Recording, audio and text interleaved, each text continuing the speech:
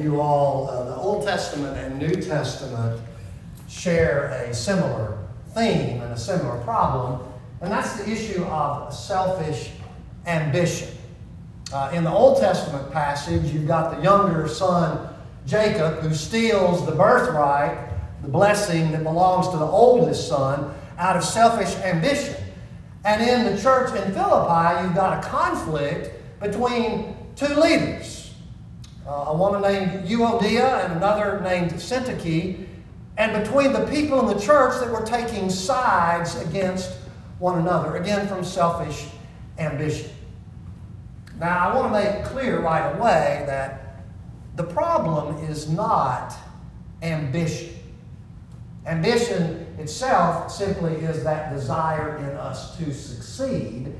And without ambition, there are a whole lot of good things in this world that will just never get done. So ambition is not the problem. The problem is selfish ambition.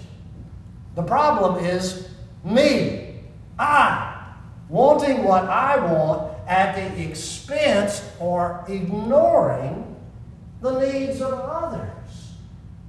In fact, this Greek word that's translated in this text, selfish ambition, could also be translated rivalry. You know, where one person is going to win and everybody else is going to lose. And wherever there is a rivalry like that, there are always surprising things that happen and people always get hurt. So I heard this story about a woman who was older and who was blind, and she had 3 sons, and each of them wanted to be the very best son, so they had a little rivalry going on. And one son thought he would get ahead, so he bought his mom a 15-room mansion, and he thought he was going to be number 1.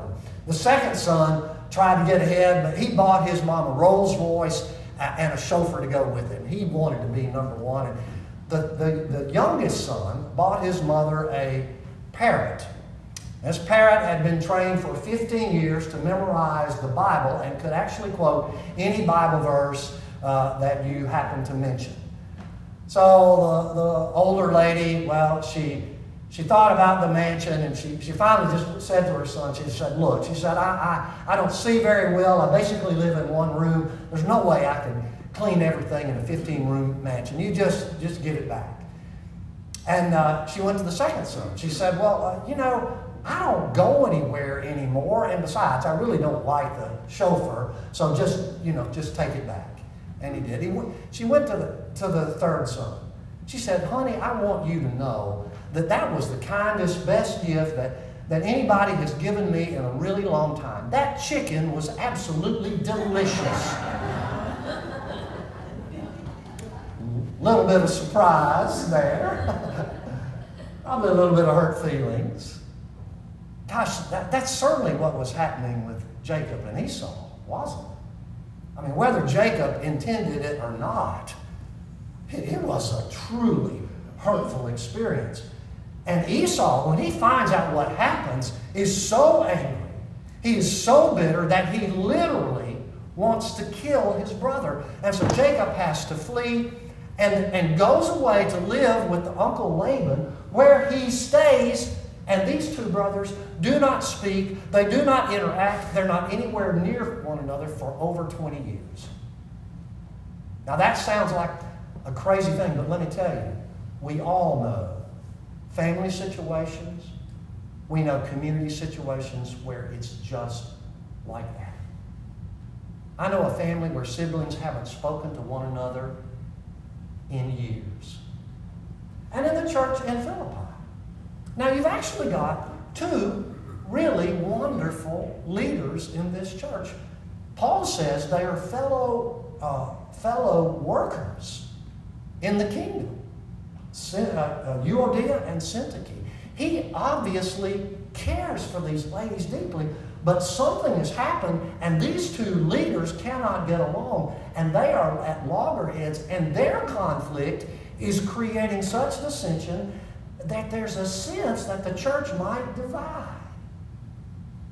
So the Apostle Paul writes to them, and in this passage, basically what Paul says is, listen, friends, you got to have a new attitude. You got to have a new attitude. Here's what he says. Your attitude but should be the same as that of Jesus Christ.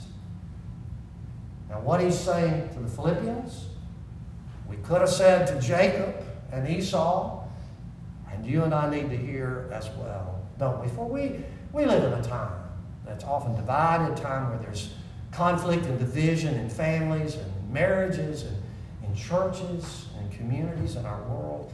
We need to hear the word that God has for us here. So Paul says, have a new attitude. So what's the character of this new attitude? Here's what Paul says. And what he's doing is he's quoting an ancient Christian hymn. In fact, maybe the earliest hymn that we know Christians actually sing. You know how we sing by heart hymns like How Great Thou Art, or I'll Fly Away, or Victory in Jesus, songs like that are by heart. This was a song that these Christians knew by heart. And so what Paul does is quote this hymn as a way to say, here's how we're called to live. So what's this new attitude? Let's read a little bit of it. He says, your attitude should be the same as that of Christ, who, being in the very nature God, did not consider equality with God as something to be grasped. Okay, so that's the first part of this new attitude. It's not grasping. It's letting go of ourselves. It's giving up. I was trying to think about what I could say to sort of illustrate this not grasping approach, or what grasping really is like. And I happen to think about kids at my house on Halloween. You guys have a big Halloween deal here in your area? Do you have a lot of kids? I don't know. I've been in different places, and sometimes there are a lot of children in the neighborhood. Sometimes there's nobody. Where we are right now in Chattanooga, we have kids coming out to Wazoo. There are so many kids. One of our neighbors counted 150 children came trick-or-treating at their house on Halloween. So you have to have, you have to dig into your savings to be able to afford the candy for all these children. And what we say to them when we come, because we love it. We love them coming to the house. We have this big bowl. We say, well, we'll just take a couple of pieces so there'll be something for everybody else. Yeah, right. So there was this little girl dressed up like Snow White, just so cute, just so cute. And she had with her the 7 henchmen. I call them henchmen, not dwarves. Because when they all got around the bowl, we said our little speech, and everybody just take a couple of pieces of candy and leave something for everybody else. And the little girl, she was so sweet, she took a couple of pieces of candy. She was doing exactly what we wanted her to. And then I don't know what happened. Maybe she dropped candy, and as I thought about this, she might have actually dropped it on purpose. But I got distracted and turned away. And when I did, all those little dwarves stuck their palms in and grabbed fistfuls of candy and skedaddled before I could get a hold of them. That's grasping. That's what grasping is. It's taking for ourselves at the expense of somebody else. And what Paul is saying here is that when we're into selfish ambition, that's what we're about. But Jesus invites us into a new attitude. Jesus does the opposite of that. We see Jesus, the Son of God, with God in heaven, and giving that up in a downward movement that has successive stages to it. So he didn't grasp. He made himself nothing. He took the very nature of a servant, being made in the likeness of a human being. And being found in the appearance of humanity, he humbled himself and became obedient to death, even death on the cross. Henry Nouwen, the spiritual writer, in his book, The Selfless Way of Jesus Christ, describes this downward movement of Jesus, this willingness of Jesus to open his hand and to open his life and to let go of himself. He describes it like this. He says, he was King of kings and Lord of lords, yet he let go of his power and position and status as Son of God and literally climbed down the social ladder, climbed down the status ladder, climbed down the power ladder to become servant of all. And so the first aspect of this new attitude is that letting go of ourselves, letting go of what we want, of getting our way, of having to have things go exactly like we see it. And then the second part of the attitude is actually holding on. Because while Jesus lets go of himself, he does hold on to something else. What does he hold on to? He holds on to God, to being obedient to God, and he holds on to us. From the perspective of heaven, the Son of God looked into our world, and he saw the miserable state humanity was in. He saw our sickness. He saw our diseases. He saw the injustice of this world. He saw the hatreds. He saw the violence. He saw just the simple unkindnesses, the way we treat one another. And he came into this world for one purpose. He let go of himself for one purpose, to help and to heal and to save us. And then in the most incredible act of love that's ever happened, he sacrificed his life to cover our sin. And by his resurrection, he now pours out the Holy Spirit so that we can begin to live life in a new way, in the selfless way he lived. So Jesus was ambitious. He just wasn't ambitious for himself. He was ambitious for God, God's purpose. He was ambitious for you and for me because he loved us. And this is the attitude that Paul is inviting us here.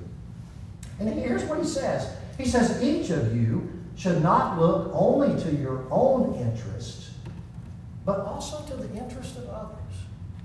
In other words, when we find ourselves in a time where we're conflicted with others, when we find ourselves when we can't seem to agree, pray and ask God to help us calm down enough, to be quiet enough to actually listen, to hear what another has to say, to actually hear another perspective. Boy, that is so hard to do, especially when we get to talking about political stuff, isn't it? It's almost impossible to do that. You know, a few years ago, I had a good elder, an elder that I truly loved and respected, who came to me to express some concern about a particular ministry in the church. And he had an idea about how this ministry should be going, and I had an idea about how this ministry was going. And we had very different ideas about things. And he wanted to hold on to his idea, and I wanted to hold on to my idea.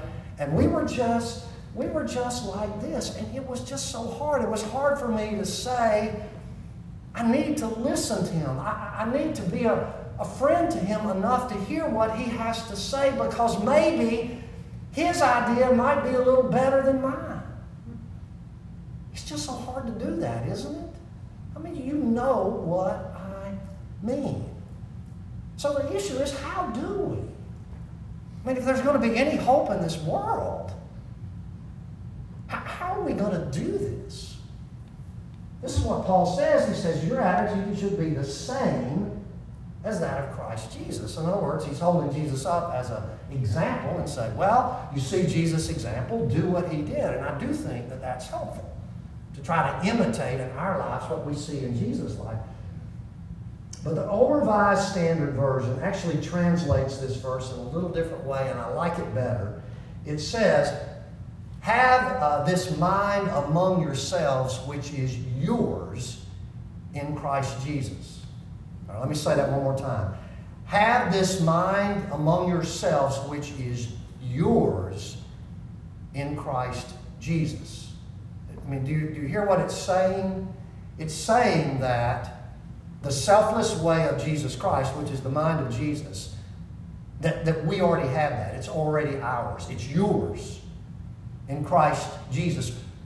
And what we have to do is just simply put it into practice. It's like, it's like when you've got a talent and God has given it to you. It's in you, but you just never used it.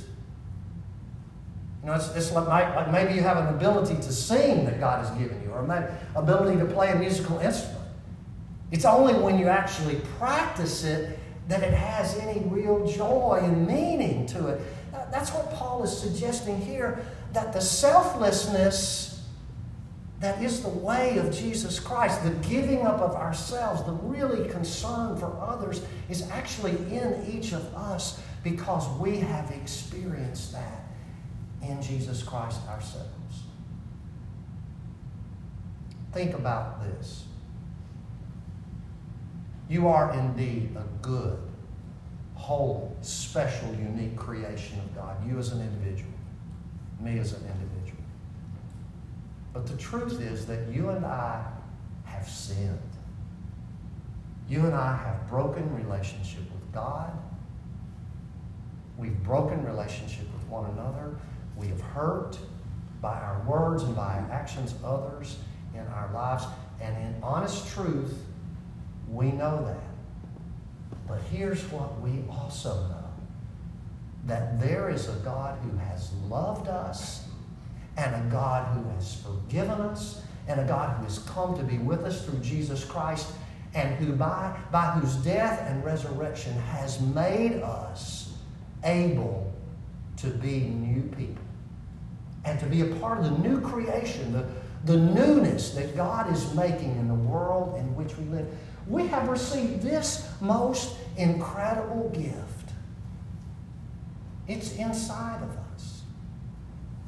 And all Paul is saying is, it's inside of you right now. Just let it shine through. Just live it in your relationship with others. When you find yourself in conflict, when you find yourself in disagreement, when you find yourself wanting to blast those other people, pull back, turn to God, ask for God's help, let go of some of what you think is so important enough so that you can listen and be open to the needs and concerns and hopes and dreams of others. And to the people of the church in Philippi, he says that's how you heal the church. That's how you heal one another. So there's a great Jewish story about two Jewish brothers. One married, one single. Really hard times they're going through. And the single brother's worried about the married brother because it was a time of scarcity in food. He says, I only have myself to care for, but my older brother, who has a wife, he has children, he has all these people to feed in his house. He said, what can I do to help him? He said, oh, I know what I can do. I can take some of the food that's in my barn and I'll take it over so he doesn't know it, and I'll put it in his barn, and then he'll always have food for his family and his kids. And so every night he begins taking a little bit of his grain to the barn of his brother. But the married brother is thinking about the single brother. And the married brother thinks, well, you know, times are so hard. It's a good thing. I've got a wife. I've got children who are there to support me. I've got family to be with me. He said, but my single brother, he doesn't have anybody with him. What can I do? He says, oh, I know what I can do. I can take some of the grain that is in my barn and I'll take it over to the barn of my brother so that he will always have food to share and he'll have lots of friends who will come eat and celebrate and enjoy life with him. And so at night, that is what he started doing.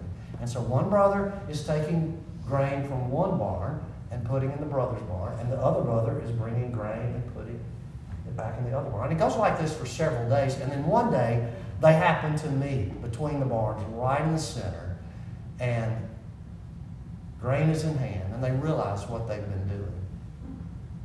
And the story is that they embrace in love. And the legend goes that this is the place where the first Jewish temple was actually built, on the ground of sacrifice and selflessness and love.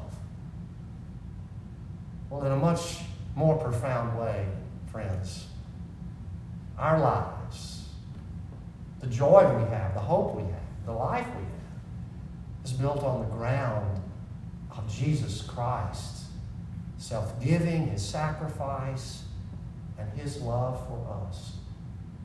And knowing that and being filled up with that, what he asks is that we simply share that with others, that we share it in our marriages and our partnerships, that we share it with our friends, that we share it in the church and the community, even in our nation. And he says that's how the world is healed. That's how life is made whole. And for the Philippian church, this is how you guys escape big trouble. We have a choice.